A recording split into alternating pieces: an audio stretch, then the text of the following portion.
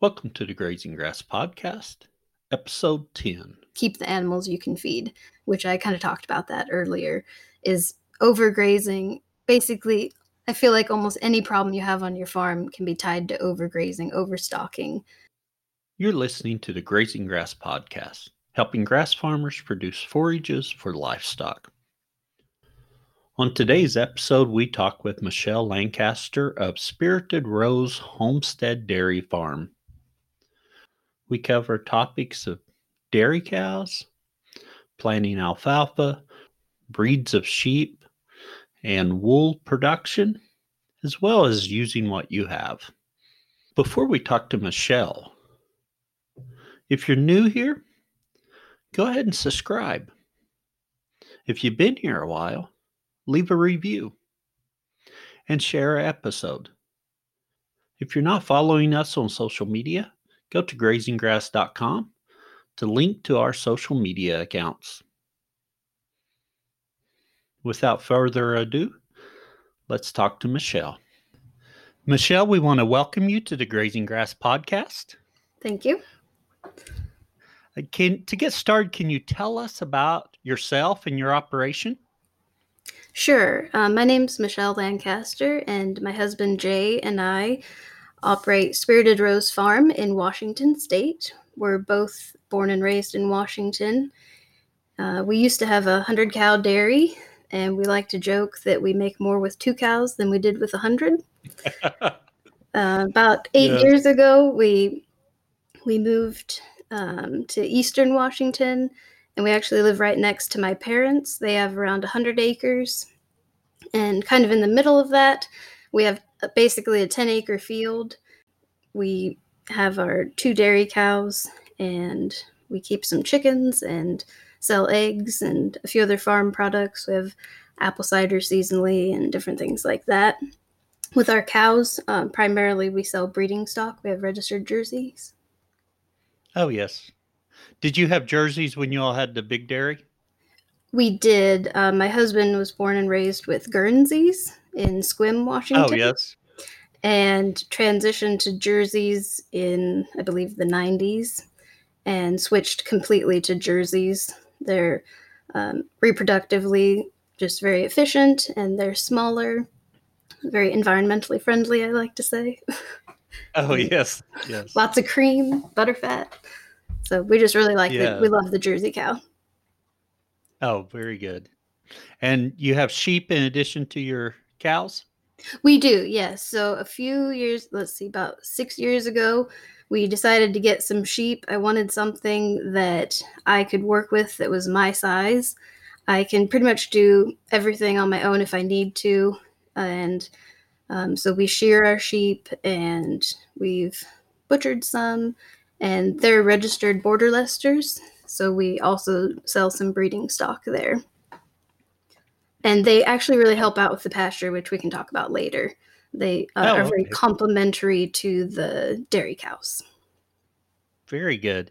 Tell us a little bit more about your climate there in Eastern Washington. It's dry. We get maybe 16 to 18 inches in a bad year. And in a really good year, we get about 28 inches of precipitation. In the summer, we have about 3 months where we pretty much don't get any rain. So we've had to learn how to deal with that. We don't have irrigation either. So I think that's slowed our pasture progress.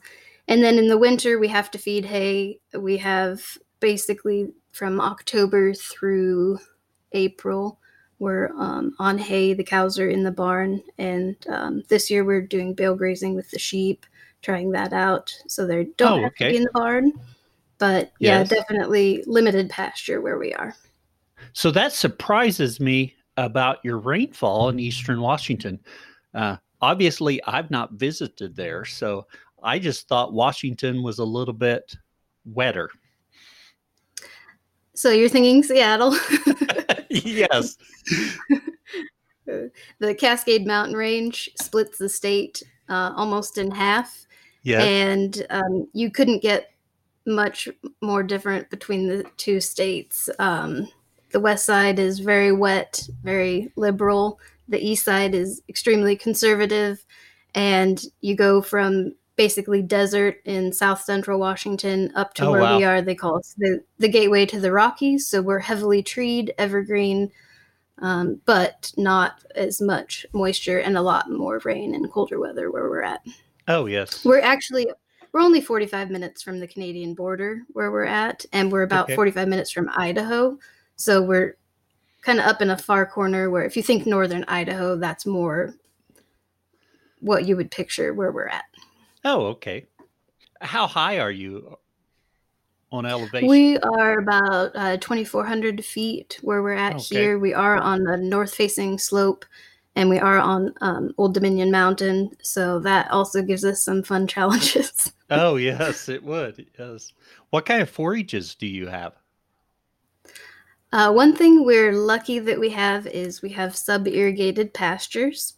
So we pretty much have moisture in the ground through the end of July at least that we can work off of. Sometimes it's even above ground moisture that we have to work around in the center of the field.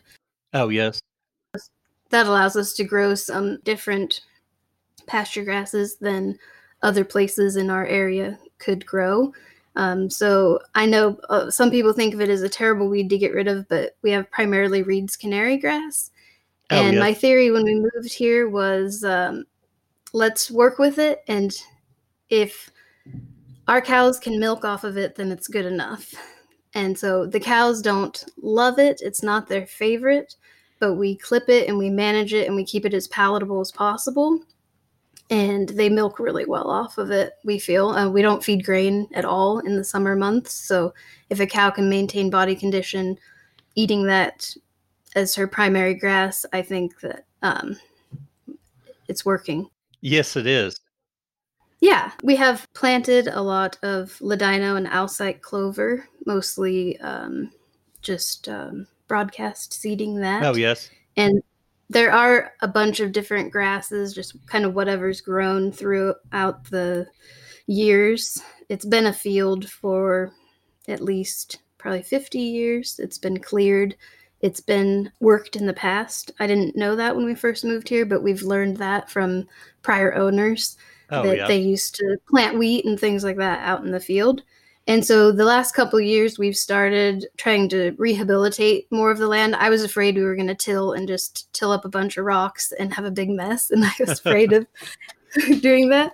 But we found that we started with pigs, and they did a good job getting rid of some thistles and just some really nasty roots that we didn't want around. And then we planted some dryland grass mixes and threw in some legumes there.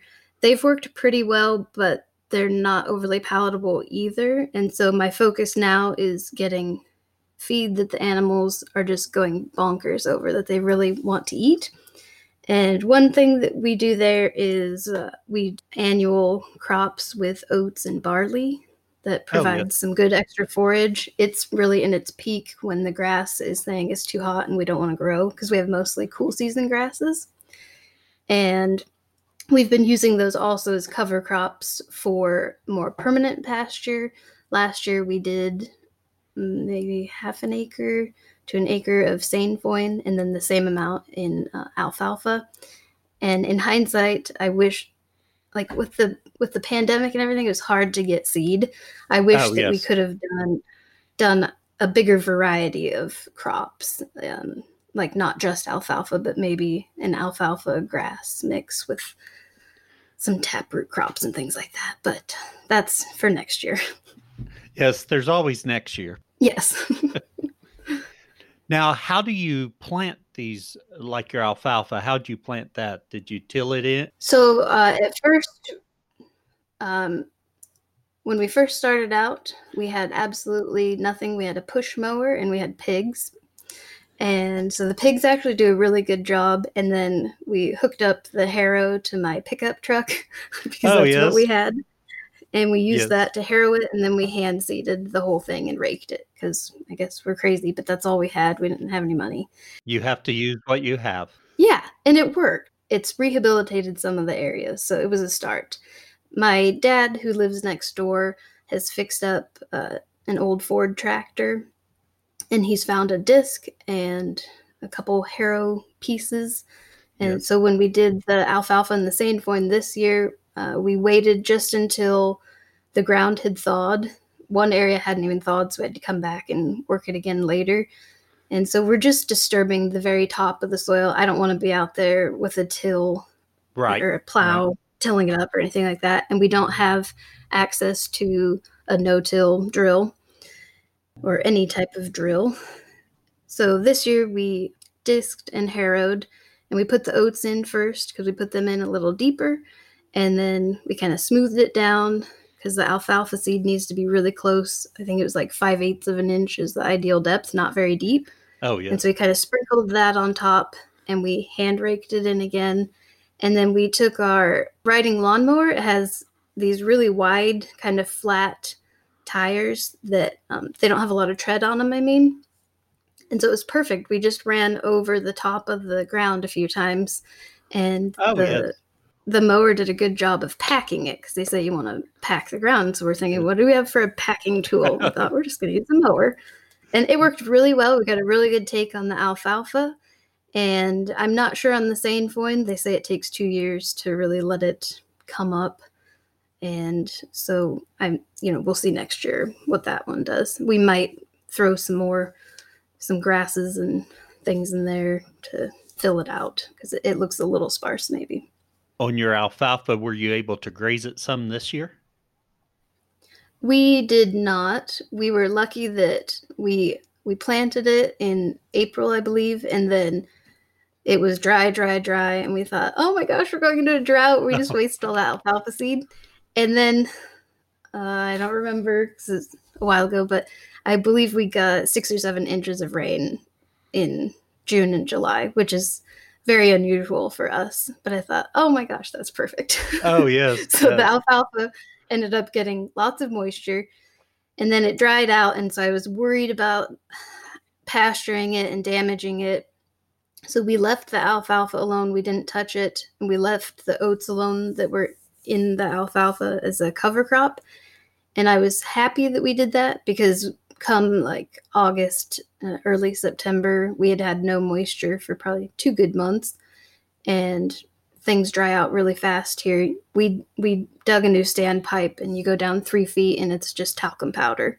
So I was glad that we didn't pasture it. And just looking through the oats, I could see that the alfalfa had come up and was just like in the pre-bloom stage before we had frosts. So I feel like that was probably a good stage to leave it in. Oh, yes. So I was glad that we didn't pasture it. I don't know if that was right or wrong. We'll find out.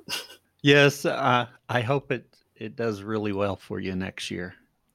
Thank you. We hope so too. So on your other pasture and your alfalfa, what's your plan and how have you been utilizing that with the livestock? Do you mean just like our regular pasture? Yes. So are you rotating your cows through it?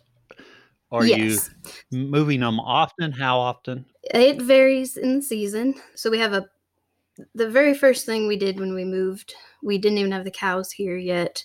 We put in rotational paddocks because that's what we had on our large dairy, and we really liked it. And we feel like you get a lot more feed and you have a lot more control over where the animals are pasturing. And so we put an alley in.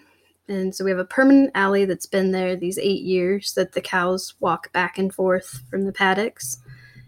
And the water trough is up close to the house. So when the cows come up for a drink in the afternoon, that's when we milk them. And they're really good about coming up. They know it's milking time. And so they'll just come out, they'll hang out by the water trough. And some people don't like that aspect of rotational pasturing, that they can hang out up there, but we do just because it makes it work out really well for milking time. And that's in the summer. In the winter, they're in the barn, and then they come down to be milked. And so I think last year we had 8 or 9 large paddocks. And then from there, I've divided them up into smaller paddocks.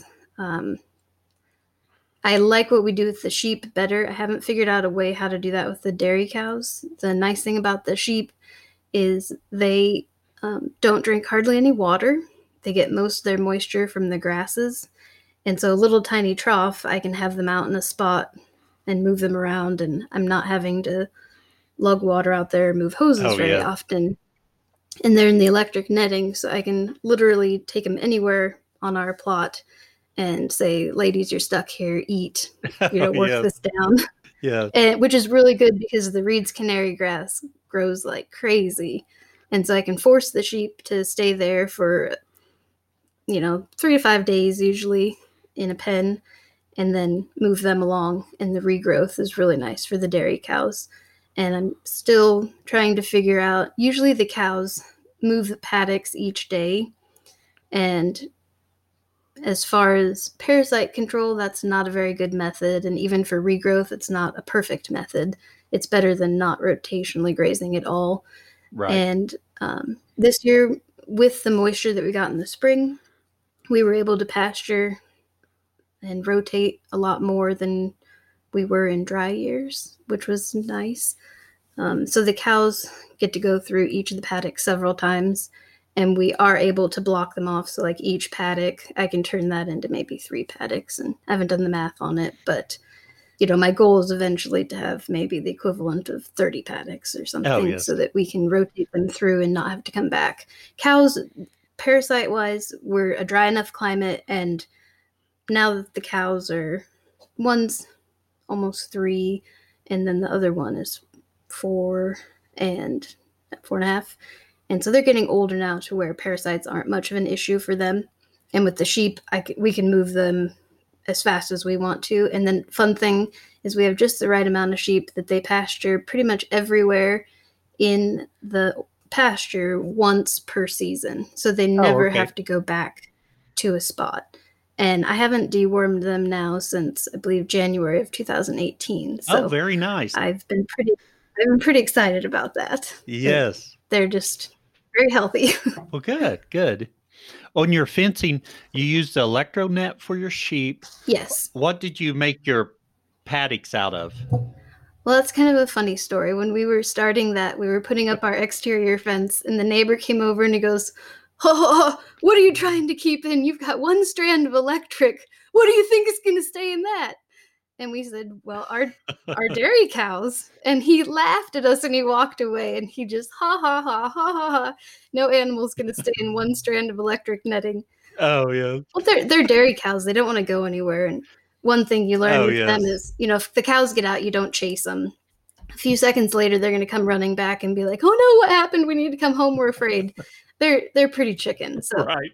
They're not trying to get out. We don't keep a bull. We do AI. So we don't have too many concerns like that. We don't have a lot of neighbors with bulls. And if they do, we can just push them out and close the gate. And we've never had an issue with a cow getting bred by a neighbor bull or anything like that. Oh, yeah. And we're off the road. We're protected. We're not next to a major highway. We're a mile from the highway. Oh, yeah. So we've had the cows get out on the county road a couple times, but they just wander back, and people are good. Yeah. And that's more just they get out of their permanent paddock in the wintertime sometimes because the snow gets high, and then they're insulated and they don't get shocked by the electric. Oh, yes. And they learn that after a while. But out in the pasture, that's just in the summertime. And so everything is single strand electric. We have T-posts and some wooden posts for the exterior fences. And then the whole interior, we've been moving to just those little rebar posts. Oh, yes. They're 3 or 4 feet long, and they're pretty easy to move. And so when I'm out there having to mow or do anything, it's nice to be able to move those. And then during the season, if a particular area is starting to get a little overgrazed, I can just bump the fence over. It's very hilly and uneven, so I can't use those roller where you can roll your fence line. I'd love to have those, but it wouldn't be practical here. Yes. Yeah. So are your single wires high tensile wire, or is it twine or polybraid? It's just that Gallagher aluminum wire. Oh, okay. So it's like high conductivity, and when the deer break it, it kind of just bounces, and then you can go and fix it real easy. Oh, very good. It's very low tech. What matters is that it works. It does. It works very well. Yes. And sometimes people think, you have to spend a lot of money to have a good fence, but that hasn't been our experience. Oh, yes. And we're lucky where we're at too. You know, we have kind of natural fences and trees around us, but yeah, simple is sometimes best. On your electric fence, what kind of energizer are you running? Oh, that's an interesting question. It's just a Gallagher. We like Gallagher. We had a nice fencer a few years ago, and then the neighbor's house got hit by a lightning strike, and we lost our fencer. So actually, what we're using now is just one that a friend gave us. I know the one for the cows in the winter cow yard it's actually a dog and cat fencer, which again, funny story. The guy at the feed store, I said, do you think this would keep a cow in? I mean, it's just a small dry lot. And he laughed at me. No, that's for dogs and cats. They never keep a cow in.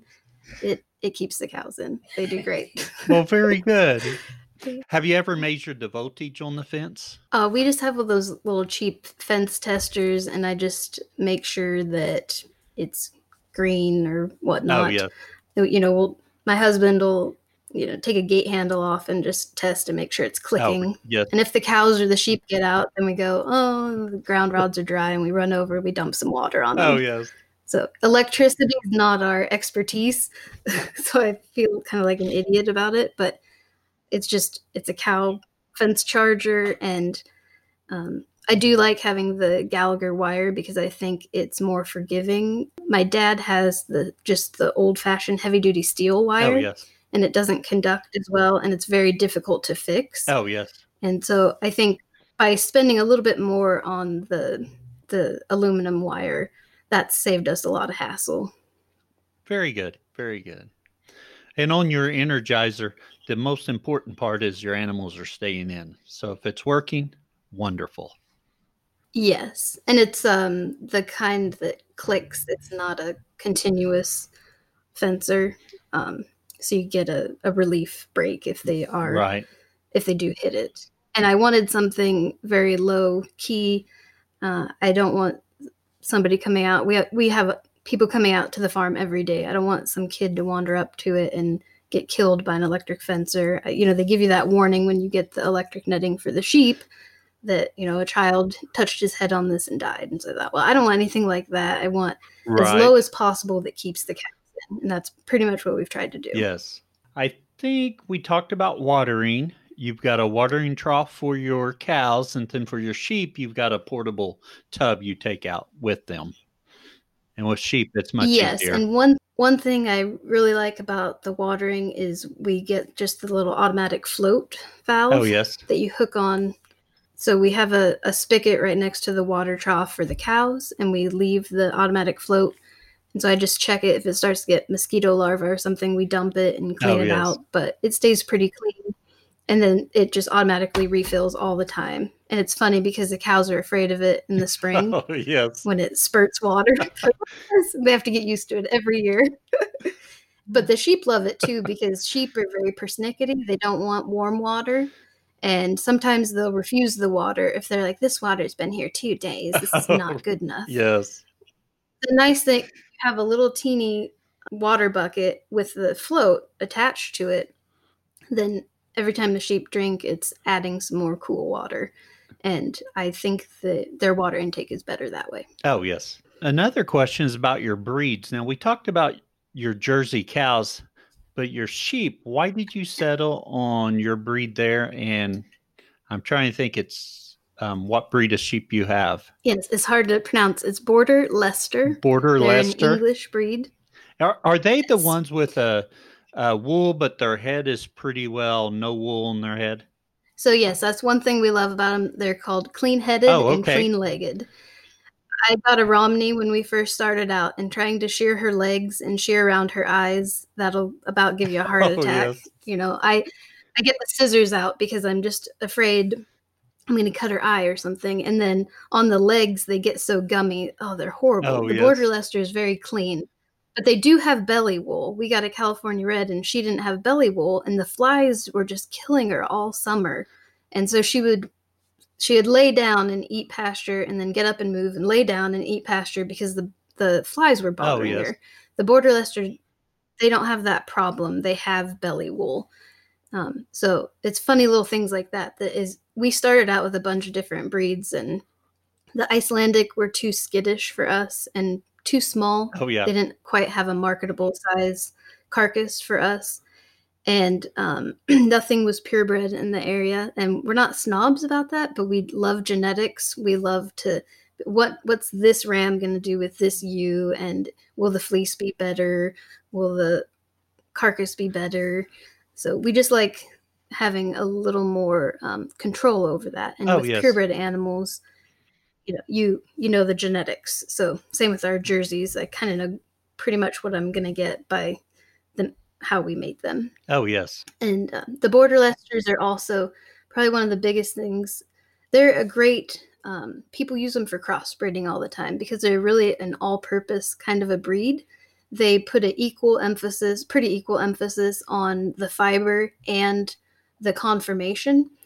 And so you can show them as a meat animal or you can show them as a fiber animal. And a lot of breeds are only one or the other. Oh, yes. So if you get a Suffolk, that's a meat breed. The wool is not utilized by most people. Whereas if you get a Shetland, they don't have any meat on them. Oh, yes. They're tiny, but they have beautiful fiber. And so with the Border Leicester, we can get both. If somebody, like this year, again, back to the pandemic, but we sold a ton of sheep, and I wish we had more because people... nicely, they wanted breeding stock this year, but they want to start raising their own animals and having their own meat supply. They can do that with the breed that we have. I'm not just marketing to hand spinners or people that want the fiber to process. And they're really good mothers.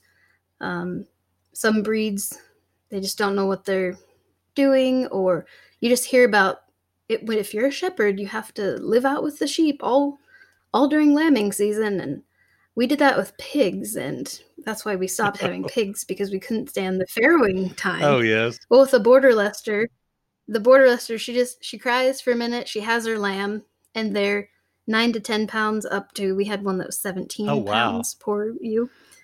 And they have singles or twins, and they pretty much never have triplets. So they're very easy keepers. We don't feed grain, so we need sheep that aren't having triplets. Oh, yes. And so they're a very easy breed and just really good personality. They have those big bunny ears and they love people. A lot of sheep breeds are afraid of people, and Border Leicesters, they'll run up to you and say hi. Oh, yes. So there's just a lot of good things about them. Well, very good. Very good. Now, where do you all see yourself going in the future? Do you see expanding your number of cows or your sheep, or both if you have the land available? So it's a good question.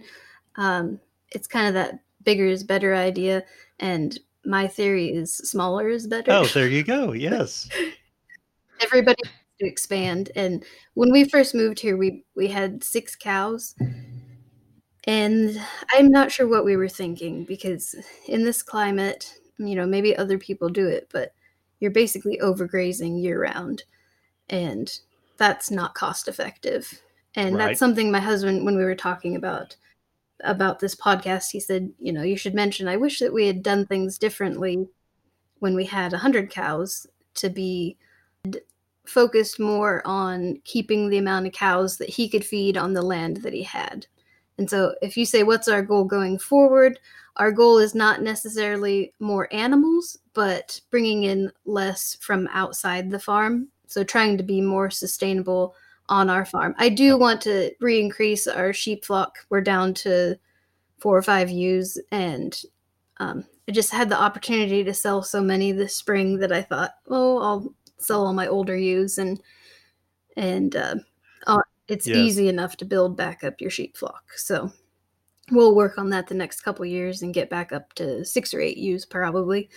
2 cows is perfect for our farm, because even in a drought year, we can pasture them throughout the full season. And so I have no stress about making sure that we have enough feed for the animals. And that's more important than getting every bit of feed off the land. I would say our way of increasing would be like that alfalfa plot. I'm not going to go throw the cows out on that and say, here, pasture this bloat today. So I'd love to be able to hay it And so if I see my idea of the progress on our farm would be being able to harvest a little bit of our feed.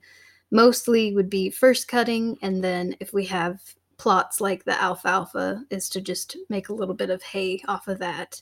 And then the first cutting reed canary grass just to get some of that initial growth off of there. We get so much growth that it ends up, you go out and you clip what the animals haven't eaten, but it kind of bogs down the grass underneath it. And so we need to find a way to utilize some more of that. You're getting to the point where you're mulching and fertilizing enough with leftover grass and the manure and all that. We need to take more off of it, which is a sign to me that we're doing a better job with the land, that, the grass is wanting to grow more. Yes, it's a good problem to have. Oh, yes, definitely. And I think you bring up a very good point, because everyone's like, well, I can run a few more cows, I can do a little bit more. And you have to be careful to maintain that grass, because without the grass, you're not grazing any animals. Mm-hmm. So you've got to manage that grass. Yes. Well, Michelle, we're at the part of our podcast where we ask our famous 4 questions. Okay. They're the questions we ask to all of our guests. And our first one is, what's your favorite grazing grass related book or resource? Sure. So I've actually found 2 just fairly recently. Some friends put me onto one, and that's Dale Strickler. He wrote a book called Managing Pasture. It's come out recently. The really nice thing about that is he has lots of pictures, and he breaks down all the different grasses and how they're important. And it's also more focused towards dryland type climates. So in general, it gives you an idea of what grasses might actually survive potentially in our climate. The downside for me is that I feel like it's a little bit more beef focused, or, meat animal focused. So I also like Sarah Flack a while ago wrote a book called The Art and Science of Grazing. And she has examples from a lot of farms in there. They're pretty much, I don't know if they're all dairy farms or most of them are. And so because we have dairy cows and we're like, well, how does this apply to a dairy cow? I'm not going to go out and winter stockpile, because my dairy cows would just wither away and die. And so the nutritional value just isn't there for a cow that's milking, regardless of how much she's milking. And so advice like that doesn't work for our particular situation. And so Sarah's book is nice, also in that we're sub-irrigated. She's more referencing irrigated pastures, so they're kind of between the two, I can get a lot of good ideas. I feel like half our pasture is irrigated and half's not. And so I can use both of the books. Very good. I'm not familiar with the second book, Dale Strickler's book. That's one of those books I have in my bookcase I use for a reference material quite often. Yes, it's a great book. Our next question, what tool could you not live without on your farm? Probably a silly question or answer, but I guess our lawnmower. We don't have a tractor of our own. We have to borrow my dad's and borrow his brush hog and all that. And so we have a lawnmower that you can put on the highest setting, and I can go out and I can clip the areas with that. And every time we're moving the sheep, I can clip the perimeter. I guess the electric netting for sheep would probably be the one thing I couldn't live without, because you really can't pasture sheep in one string electric netting. That doesn't work. Right. I've not figured that one out either. So. Oh, yeah. Our next question, what would you tell someone just getting started on this journey of becoming a grass farmer? So our advice that we normally give, just our generic advice to people wanting to farm, is keep the animals you can feed, which I kind of talked about that earlier, is overgrazing. Basically, I feel like almost any problem you have on your farm can be tied to overgrazing, overstocking. Why do all my calves have coccidiosis? Do you always have them in the same spot year after year, and you have 20 of them on half an acre? That's your problem. It's not the land, it's that the land can't recuperate. And then I guess just the other one would be kind of curb your excitement. We see so many people that they jump in and they get animals maybe so we breed cows AI for people in the area. And so we see a lot of different farms outside of just our own or people coming here. We've been to farms where they don't have a home, but they have a milk cow. And they're, putting the cart before the horse kind of a thing. Yes. Maybe you should just get a goat to start with. Find a goat that milks good, and then you have your milk supply, but she's a little goat. She can live in a dog house if she has to, kind of a thing. But a dairy cow is a huge commitment. So think about that. Don't just jump into it. Or we see farms where we have to be self-sufficient. So we have to have beef cows. We have to have dairy cows. We have to have sheep. We have to have chickens. We have to have pigs. And they overwhelm themselves. And 6 months to 12 months later, they're back in the city and they're worn out. And so I would say, get 3 chickens and start there. If that works, then get a sheep or a goat. If that works, get some pigs and build on, because you need to learn from your experience with all of them and kind of build up your expertise. Instead of jumping in, you're going to end up losing a lot of money. Excellent advice. Yes. I have to take that advice and remind myself. My wife tells me I want to jump off the deep end all the time. So where can others find out more about you? We have a website called, it's spiritedrose.wordpress.com. And I'm too cheap to pay for one. But on the other hand, everything on there is free. My husband's been milking cows since he was about 14 years old. And when I met him, I thought, oh my gosh, you have all this knowledge and people could really benefit from this. And then I got a Surge belly milker, and the guy at the Dairy Tech, he said, just throw these away, they're obsolete. Well, now, I could get a fortune for them. Everybody's wanting them. Yes. Well, at the time when I first got one, you couldn't find information anywhere about fixing them up or anything. And so I had to just learn all that. And so I thought, I'm going to start a website. So spiritedrose.wordpress.com. And then we just published our very first book. We just self-published it. And you can very nice. Get that through our website as well. We will post links to that in our show notes. All right. Thank you. Well, Michelle, we really appreciate you coming on here and talking with us today. Thank you for having us. It's been fun. You just listened to the Grazing Grass Podcast, helping grass farmers produce forages for livestock. Until next time, keep grazing. I really hope you enjoyed today's conversation. I know I did. Thank you for listening. And if you found something useful, please share it. Share it on your social media. Tell your friends.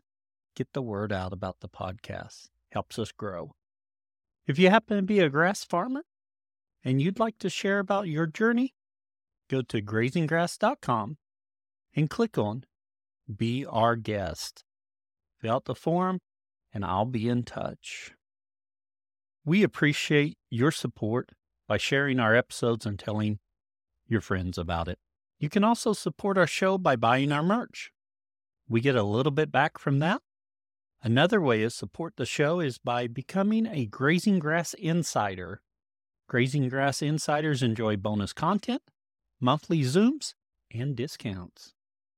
You can visit the website, grazinggrass.com, click on support, and they'll have the links there. Also, if you haven't left us a review, please do. It really helps us as people are searching for podcasts. And I was just checking them, and we do not have very many reviews for 2024. So if you haven't left us a review, please do. And until next time, keep on grazing grass.